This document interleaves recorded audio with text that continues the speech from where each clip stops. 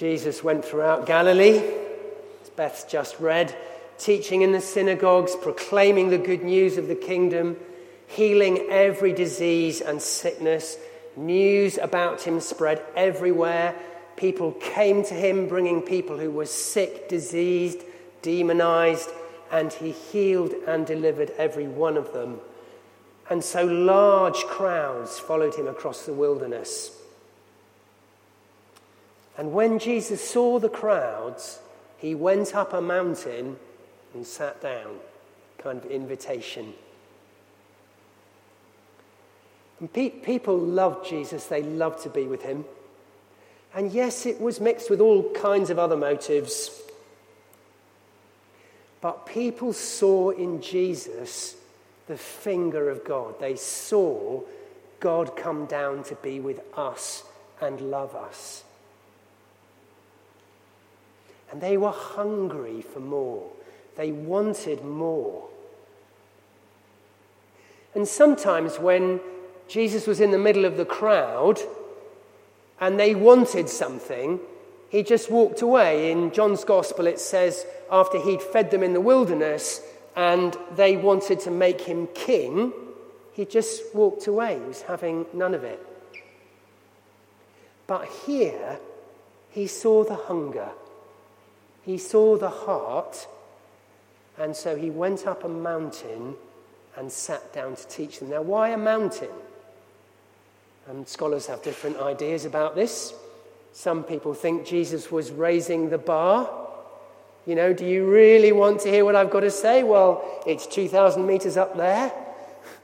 You know, it's kind of, do you really want it? Some people say, well, yes, there is probably a natural amphitheater up there somewhere, somewhere you could sit down and the acoustics would be really good.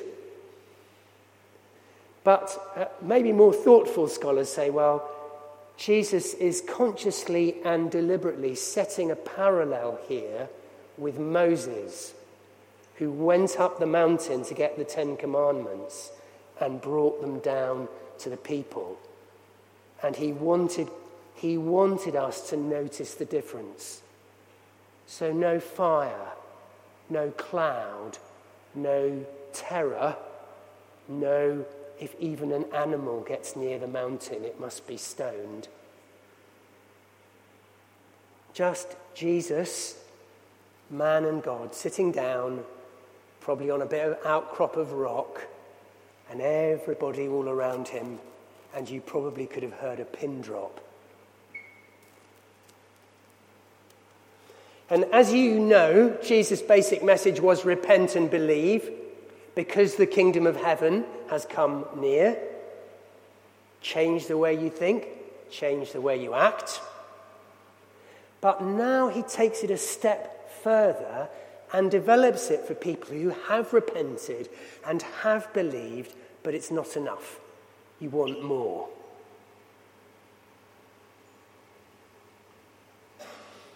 And Jesus taught them about being hungry and how you get satisfied, how you get food for your soul. We know these 8 kind of couplets as Beatitudes. They're followed by the rest of the Sermon on the Mount. You're so blessed if you know that you are poor in spirit, because then you can get rich. If you mourn because you're not happy with the way the world is or the way you are so blessed. And if you are pure in heart, if you are single-minded in wanting God and Jesus, if you are humble and teachable, you are so blessed, you are so happy. If you are hungry and thirsty for God, if your appetite is for God, you are so happy, you are so blessed, because you know what? You're going to get satisfied to the full and to the depths of your being.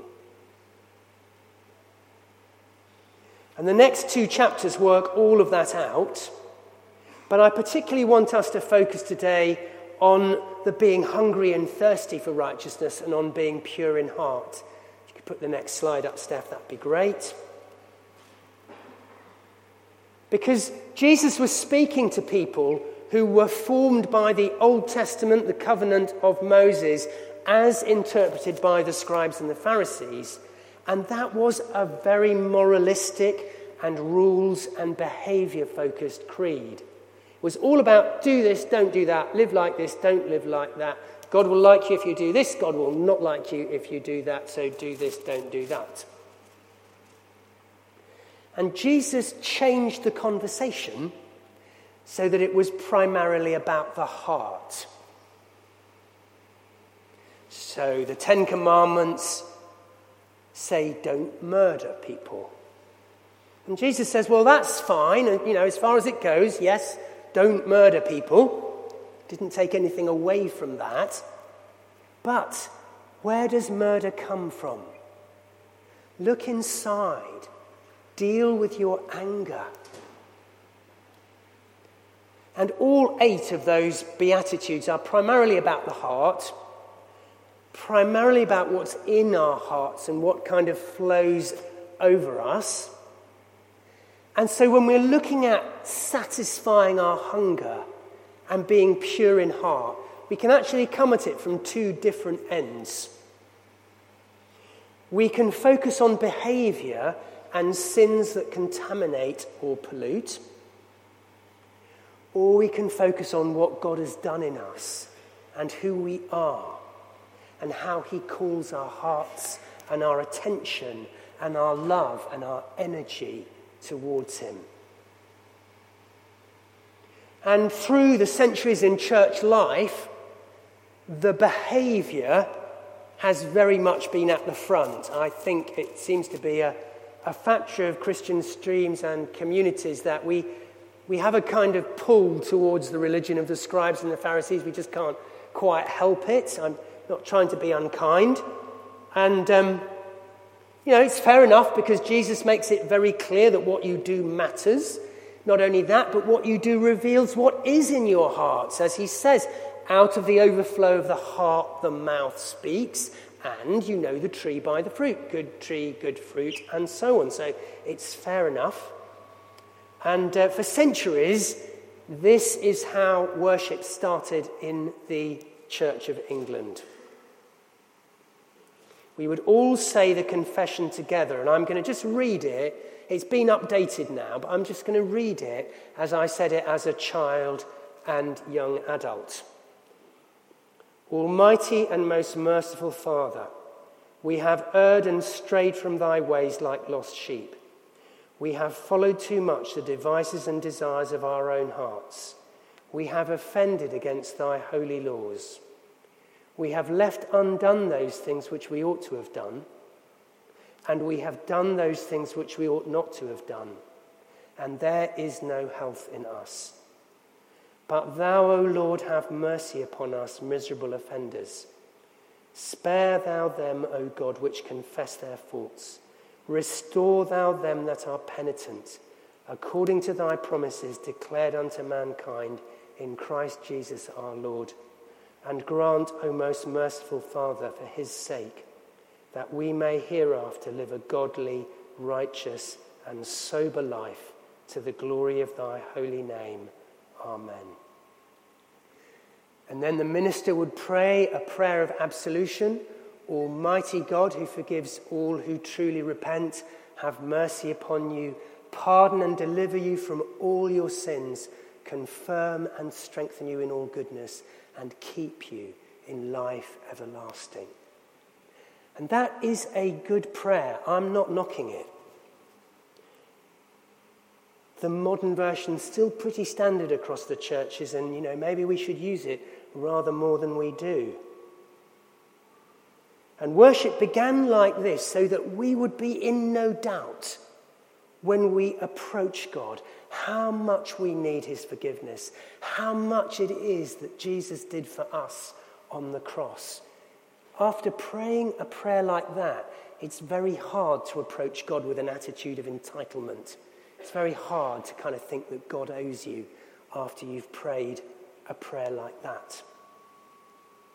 And not only that, but if you come with a huge sense of guilt and shame, which I do from time to time, oh God, I've messed up, I've been really mean to Anne, or reversed my car into something, or, something like that, and that I'm really upset about. That prayer is where I am. That's where I start. Have mercy on me, God. And kind of hearing those words of forgiveness is actually really helpful, although I didn't like the bit about truly repent, because I never really know if I truly repented or not. And since when I said it next week, I would almost certainly be asking forgiveness for the very same selfishness and so on that I'd had to say sorry for the week before. Is that true repentance if you have to repent every week for this? I didn't know. So there was always that kind of niggle about whether I'm actually, have I really, if I'm coming back, is that true repentance? That was going on for me. But it is interesting that as Jesus is teaching, he very rarely starts from that end of blessed are the pure in heart. Now you'd be pushed to find a sermon, a story, a parable of Jesus that starts kind of from that end. I'm not saying he doesn't address it, of course he does, but you won't find much in Jesus, you won't find much in the Sermon on the Mount that starts from that particular end of pure in heart. It's much more like, if you were an arrow, which way would you be pointing? If you could keep just one thing in all your life, what would it be? It's much more like that than, well, let's start with your behaviour. He starts with, after all, how happy you will be if you live like this. How happy you will be if you live like this. If you're poor in spirit and hungry, you are so happy. You're so blessed. And this teaching was given before the cross, before the resurrection, before the ascension and the day of Pentecost, of course, but it's given for after those things as well. The promise of the Spirit was going to be fulfilled. In those days, said the prophet Joel, I will pour out my Spirit on all flesh. Your young men will see visions, your old men will dream dreams. On my servants, both women and men, I will pour out my Spirit, says the Lord, in those days. And Ezekiel, reflecting on the old covenant and how people had just trashed it. I will sprinkle clean water on you. I will cleanse you from all your impurities. I will give you a new heart and a new spirit. I'll take out your heart of stone, and I'll give you a soft heart, a heart of flesh, and I will put my Spirit in you. When you turn to Jesus, something inside you changes. It's not just kind of your legal spiritual identity that changes. Something inside you changes. It doesn't matter whether it was a particular moment or whether you grew up and you chose Jesus as you grew older, bit by bit by bit. It doesn't matter. When you turn to Jesus, the deepest part of you, the innermost part of you changes. Something is changed inside. Something has happened. The theological word for it is regeneration. Jesus talked about it's like you got born all over again. You're not the same. And in that bit that's different, because it's different, the Spirit of God, the same Spirit that raised Jesus from the death, comes and lives with you in the deepest part of you. So you don't have to worry about whether your love for Jesus is genuine or not. I sometimes find myself thinking when I'm singing, do I really mean that? Especially if it's a hymn like All to Jesus I Surrender, I'm thinking, do I really mean that? Is it true? Do I really, I've got that little voice. It's not really true, Peter. But I don't have to worry about that. Because it's not based on how I feel, or how strong my commitment is today, or how consistently I live, or how far I've yet been transformed to look like Jesus, or how far there is yet to go. It doesn't depend on that at all, because there's something in me that has changed. It's different now. And right in the core of my spirit and my being, God has made his home, and he calls me his. So I don't have to work it up. I don't have to feel anything. I don't have to, I don't have to do any of that, because I'm just his, and he owns me.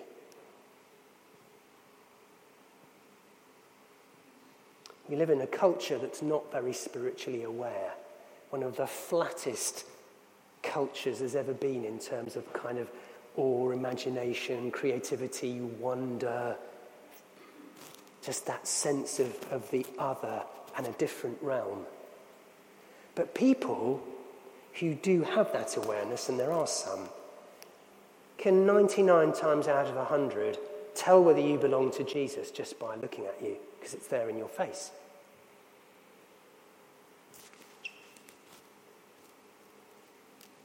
And for that perspective, pure in heart is about making space for what is deepest in us. Because the thing is, what's deepest is not the same as what's strongest. Because we all have those primal drives, those things about survival and protecting ourselves and all of those. And they all share in the brokenness of the fall. So they're all disordered and they're all churning away inside. And sometimes they are by far the loudest voice in our head. And sometimes they overwhelm us. Because the deepest thing is not always the strongest thing in the moment. So pure in heart is about making space for what is already inside you, the deepest bit, the bit that will live forever.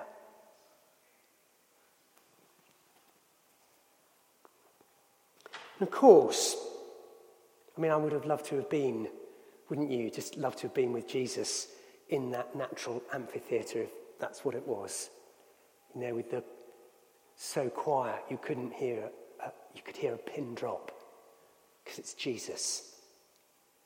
And to have heard those words, and if I wanted to be prayed for, I could just go up and, it would be Jesus. But he knew that the people listening were going to have to go home. You always have to go home, whether you come here to worship, or you're on a retreat, or you're lucky enough to be in a job that will give you a sabbatical, or even if you're just on holiday, you have to go home. It's built into humanity that you have to go home. And if you try and rebel against it, that doesn't work either, because if you stay on holiday, it stops being a holiday. It's just how we are. Jesus knew that the people would have to go home. And these things are to take with you when you do go home. Because guilt or shame can drive you away. Apathy and neglect can put you to sleep. Disappointment and hurt can cloud your eyes so you can't see. But who you are does not change, and you are his if you're here and you've said yes to Jesus. Who you are does not change. In the deepest part of you, God has put his Spirit, and he owns you. And every spiritual being in the universe can see that. It's in your face. It's in your eyes. So pure in heart is making space for what is deepest to come out and form you and change you and rule in you more than it does today. And hunger to be pure in heart is prioritizing that.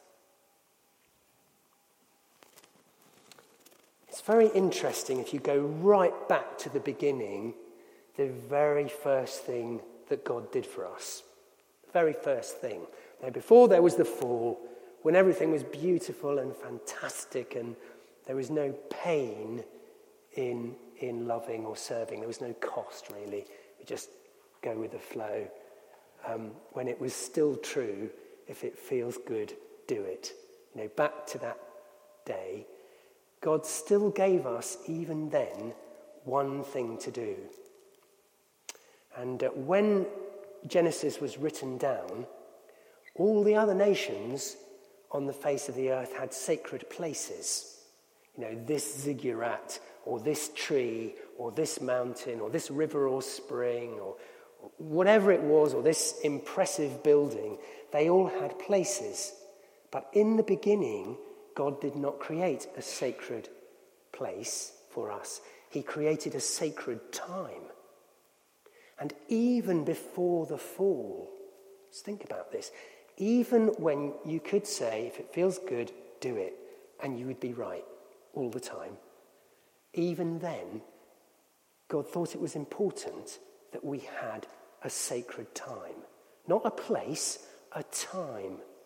A day that was all about celebrating him and his presence and what we have rather than what we haven't got, and enjoying intimacy with him and each other, and just stopping so that the deepest bit of us could come out and form the rest of us.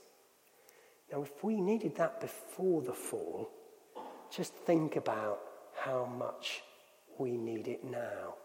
That time when we stop and let what is deepest come out and begin to shape us and form us. So this is kind of the takeaway. How is Sabbath working out for you? Not everyone can do Sunday.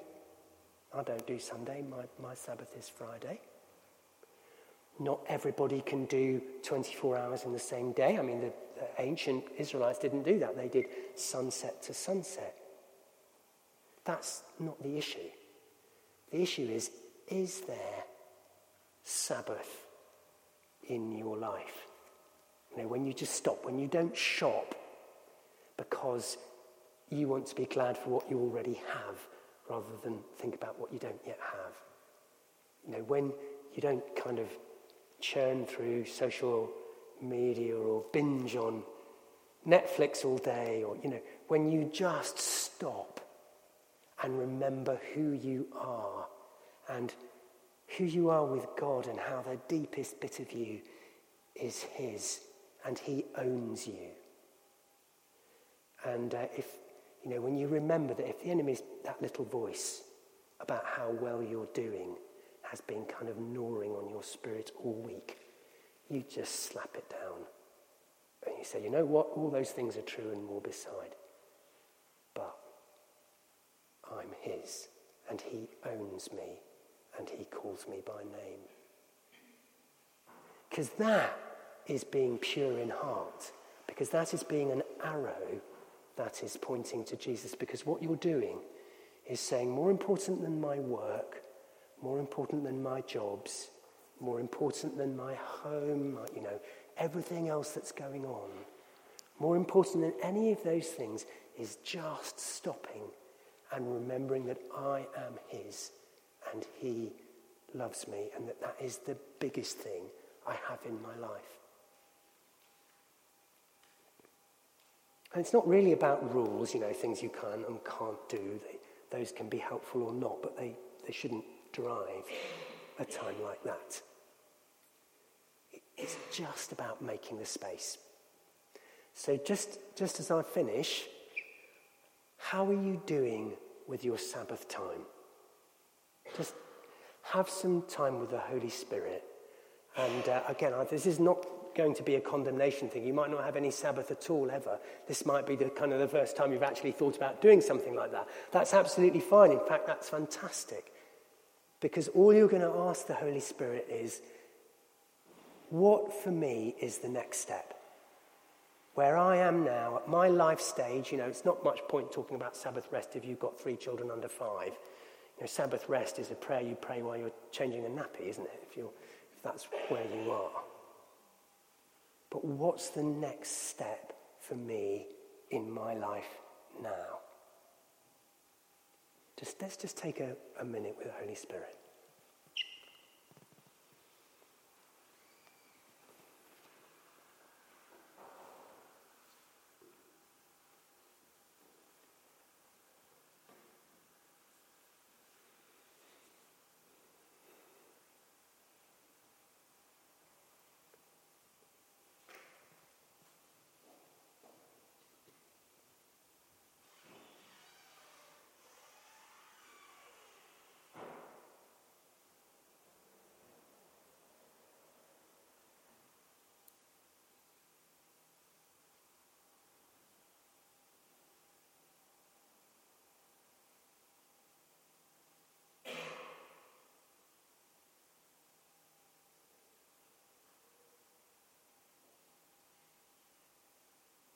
God, thank you that our sins are forgiven and we are yours.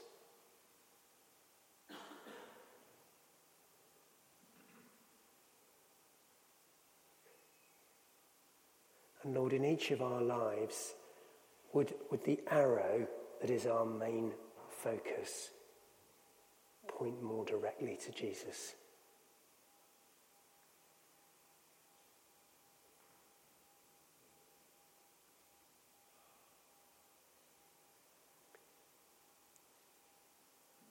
And whatever you've spoken to us in the quiet, may we have the courage and the grace to put it into practice.